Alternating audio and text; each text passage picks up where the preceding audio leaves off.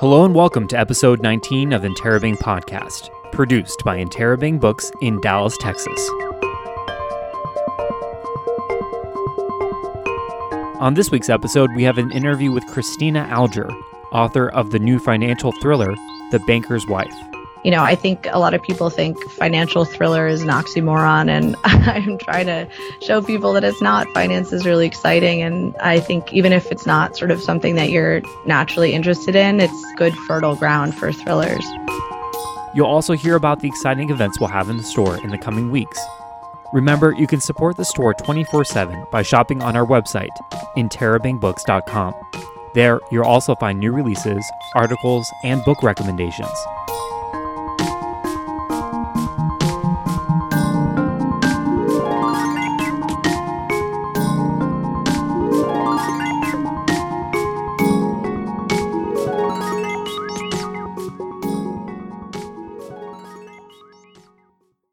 Author Cristina Alger started her career as an attorney and financial analyst in New York City. She published her first novel, The Darlings, in 2012, followed by her sophomore release, This Was Not the Plan, in 2016. The New York Times described her new novel, The Banker's Wife, as slick, heart-hammering entertainment. Here's my conversation with Cristina Alger, recorded earlier this month. Cristina Alger, thank you so much for joining us on Interrobang Podcast.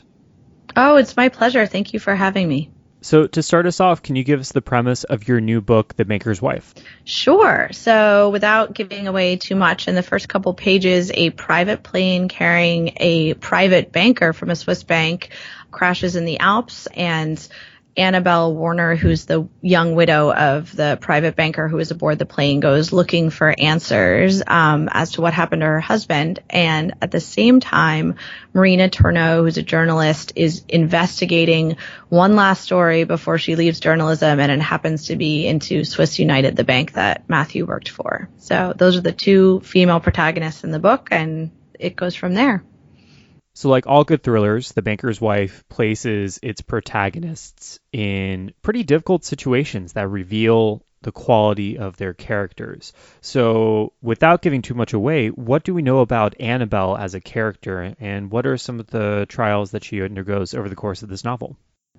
So Annabelle is an American expat who's moved to Geneva for her husband's job. Her husband's taken this job as a private banker at a Swiss bank. And she's a little bit adrift in Geneva. I mean, she's given up her job. She doesn't have any friends or family in Geneva. And so she's really been defined by being, a banker's wife. She's Matthew Warner's wife. And so when he dies, I think she really has to figure out, sort of remember who she was and remember that she's intelligent and strong and capable, and she's, totally in this terrible sort of very stressful situation, but she can get herself out of it. I think, that's part of how I came up with the title as The Banker's Wife, is both these women are in some ways struggling with their identity as people that are married to very successful men, and, where that leaves them.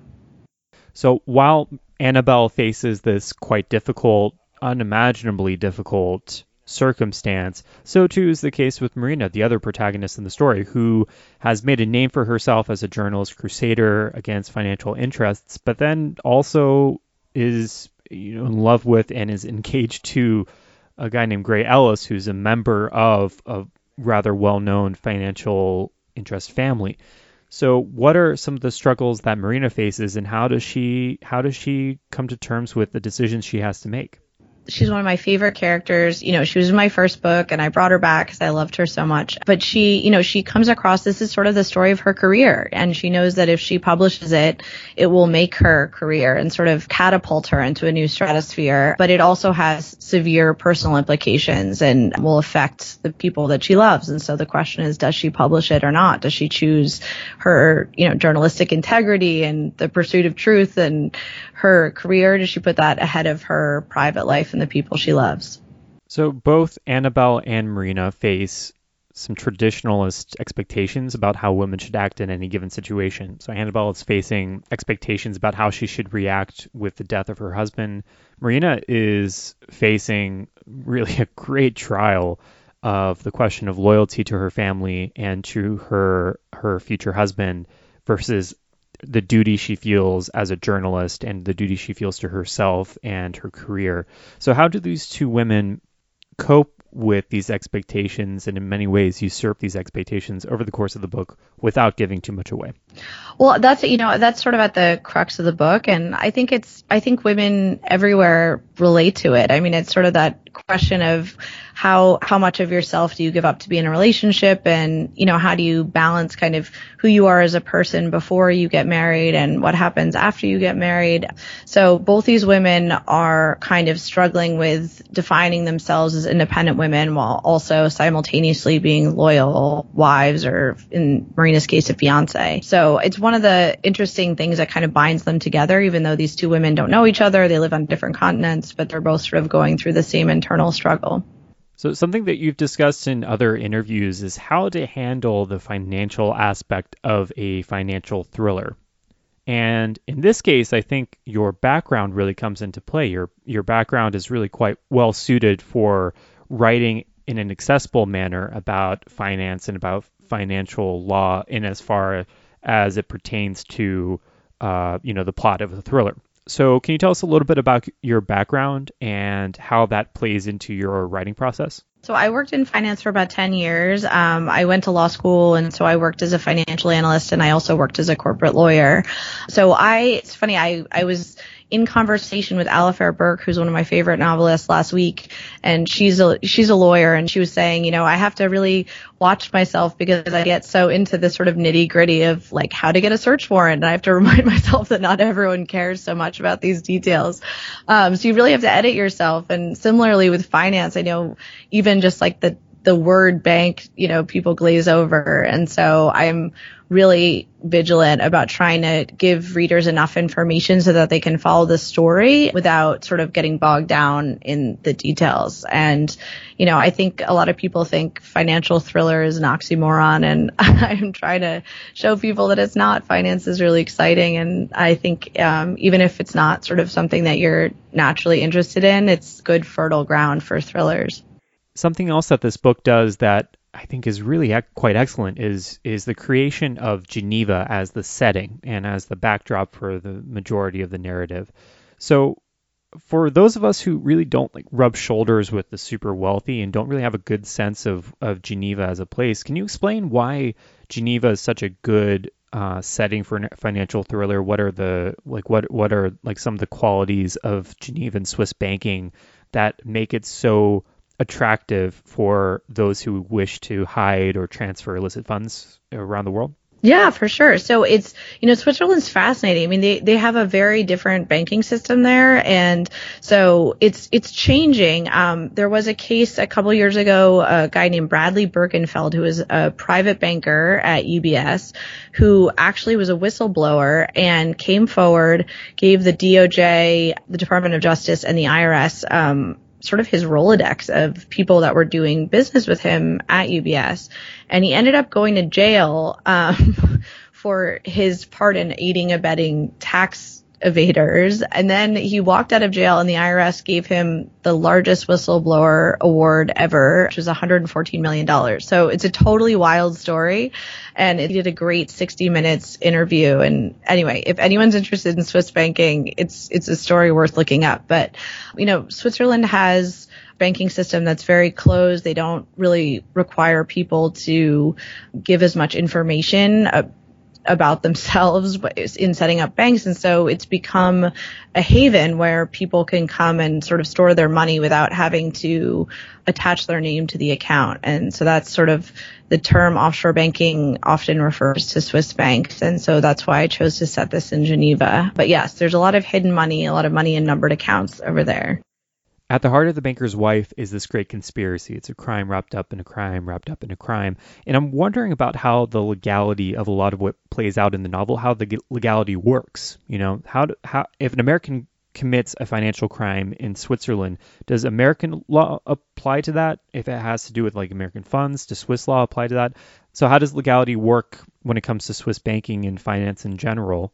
And how do questions of legality play out over the course of the book, The Banker's Wife? Yeah, so that's a really interesting question. I mean, if the money coming into a Swiss bank is ill-gotten, meaning, it's drug money or money from arms dealing or something like that, the banks have a moral and legal obligation not to take it. So yes, that violates Swiss law. But if an American citizen is choosing to evade taxes by hiding money in a Swiss bank, they are not violating Swiss law. So the Swiss don't care.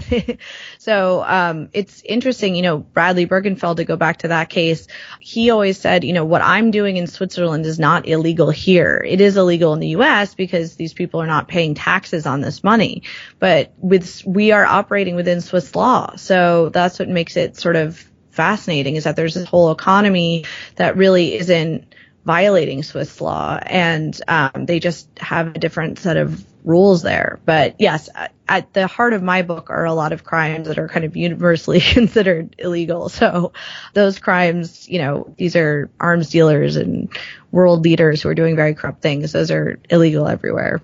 To take a step back and look at how you wrote the book, the story is broken up into two narratives. It's Annabelle's perspective and Marina's perspective. And I think it works pretty well when it comes to the thriller aspect of the book, because we get the revelations of both kind of bouncing off one another. And while these two characters might not be aware of what the other one knows, the reader becomes aware, and that advances the plot really well. So I'm wondering, how much did you plot this book, and then how did you arrange for the perspectives of these two characters to reveal information, and to what extent did you plan out how you reveal information between the two characters? It was a challenge. I knew I wanted to write this story, and I actually wasn't sure who I wanted the protagonist to be. So I started writing the two stories on parallel tracks, because I had this idea, a journalist would be the perfect protagonist for the story. And then I thought, no, I really want it to be a personal story and someone who's really close to it. And so anyway, I started writing these two stories, and I kind of ended up braiding them together into one narrative. And as you said, I think it actually really ups the tension to have, you're following, bouncing back between two storylines. But because of that, I had to plot it out really carefully, because it's a challenge. You want to make sure that you're not, discovering something in one chapter and then taking a step back in the next. So it really has to be pretty carefully plotted out. So I plotted it before I went any further and decided exactly where the stories were going to intersect. Yeah. So with that in mind, what was the process of revision like? What is it like to revise a thriller as opposed to a different kind of book? And what are some of the things that you have to keep in mind when you're revising a thriller? It's really tough to revise a thriller, because if you change details, then you kind of have to go back and change all the mechanics that lead up to those details. So it's actually, I found it really stressful, because I said, if we change this one thing, we're going to have to go back and change everything. I had plotted this out so carefully that we didn't actually end up changing that much during the revision period. We were just mostly sort of tightening up the language and kind of making it move faster. And if there was any kind of dead wood, I cut it out, because I think thrillers, you sort of need to keep the pace 60 miles an hour all the time. So with that question of like pacing in mind, I'm wondering how you arrived at the style of the story. Even looking at the page, it's clear that the dialogue is quite clipped, kind of like a pulp or a noir story. And even the description is really quite economical. So how did you arrive at that style, and to what extent was it intentional? It's funny. I think some of it is being a lawyer. So when I started at law school, I took a legal writing class, and I was an English major, and I thought I was a good writer. So when I got my first paperback, I had got a C or something, and I was horrified. And I went to see the professor, and he's like, "Were you an English major? You have way too many words in this. You got to really clean this up." And so legal writing is an amazing discipline, because it really teaches you how to use words effectively, and each word has to be really carefully thought out in legal writing. And I end up really appreciating that in fiction. I personally gravitate to really sparse prose that really gets at the heart of things quickly. So that's sort of how I aspire to write myself. And I think it fits with the thriller format, because readers aren't cutting through a lot of extraneous words to get to where they're going. They're just kind of not slowed down by the words themselves. As a final question, something that I'm always interested about when it comes to mysteries and thrillers, but also in fiction in general, prose in general, is the interiority of characters. So to what extent does the prose enter into, the mind and heart of a character, and how do authors make those types of decisions? And something that's really clear about The Banker's Wife is just how uniquely exterior it is, how wonderfully exterior and grounded in the real world it is. So how did you make decisions as far as interiority goes?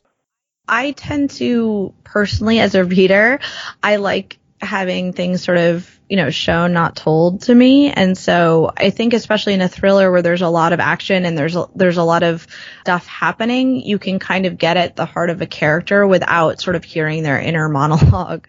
I think it sort of slows you down. And I think the best writers, like if you read John Grisham's The Firm, for example, you know in 5 minutes who his main character is, and you don't have to be told what he's thinking. You just know who he is and you sort of get him right away.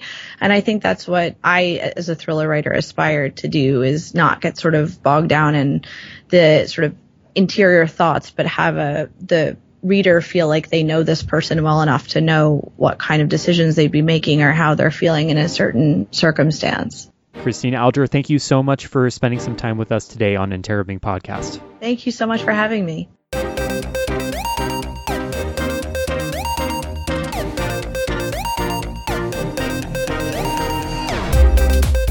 You can find copies of The Banker's Wife here in the store or online at interrobangbooks.com.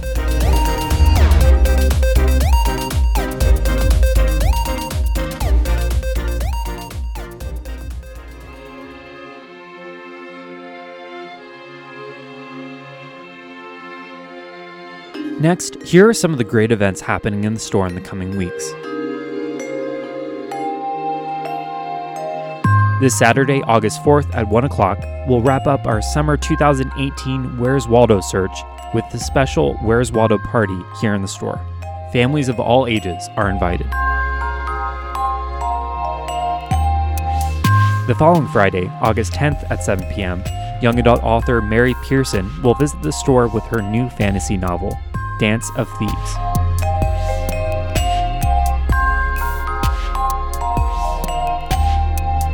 Then, on Sunday, August 12th at 2 p.m., writer Bree Barton will be here to discuss her fierce feminist teen novel, Heart of Thorns.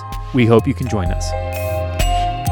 You can find out about these and all of our other events on our website, interrobangbooks.com. And don't forget to vote for your favorite novel in the Great American Read, presented by KERA. Find more information by visiting pbs.org/greatamericanread. That's it for the 19th episode of Interrobang Podcast. There's always something new at Interrobang, so follow us on Facebook, Instagram, and Twitter to keep up with the store. The podcast is produced by Interrobang Books in Dallas, Texas. Our music was composed by Carlos Guajardo. I'm Jack Freeman. We hope to see you in the store soon. Have a great week and read fearlessly.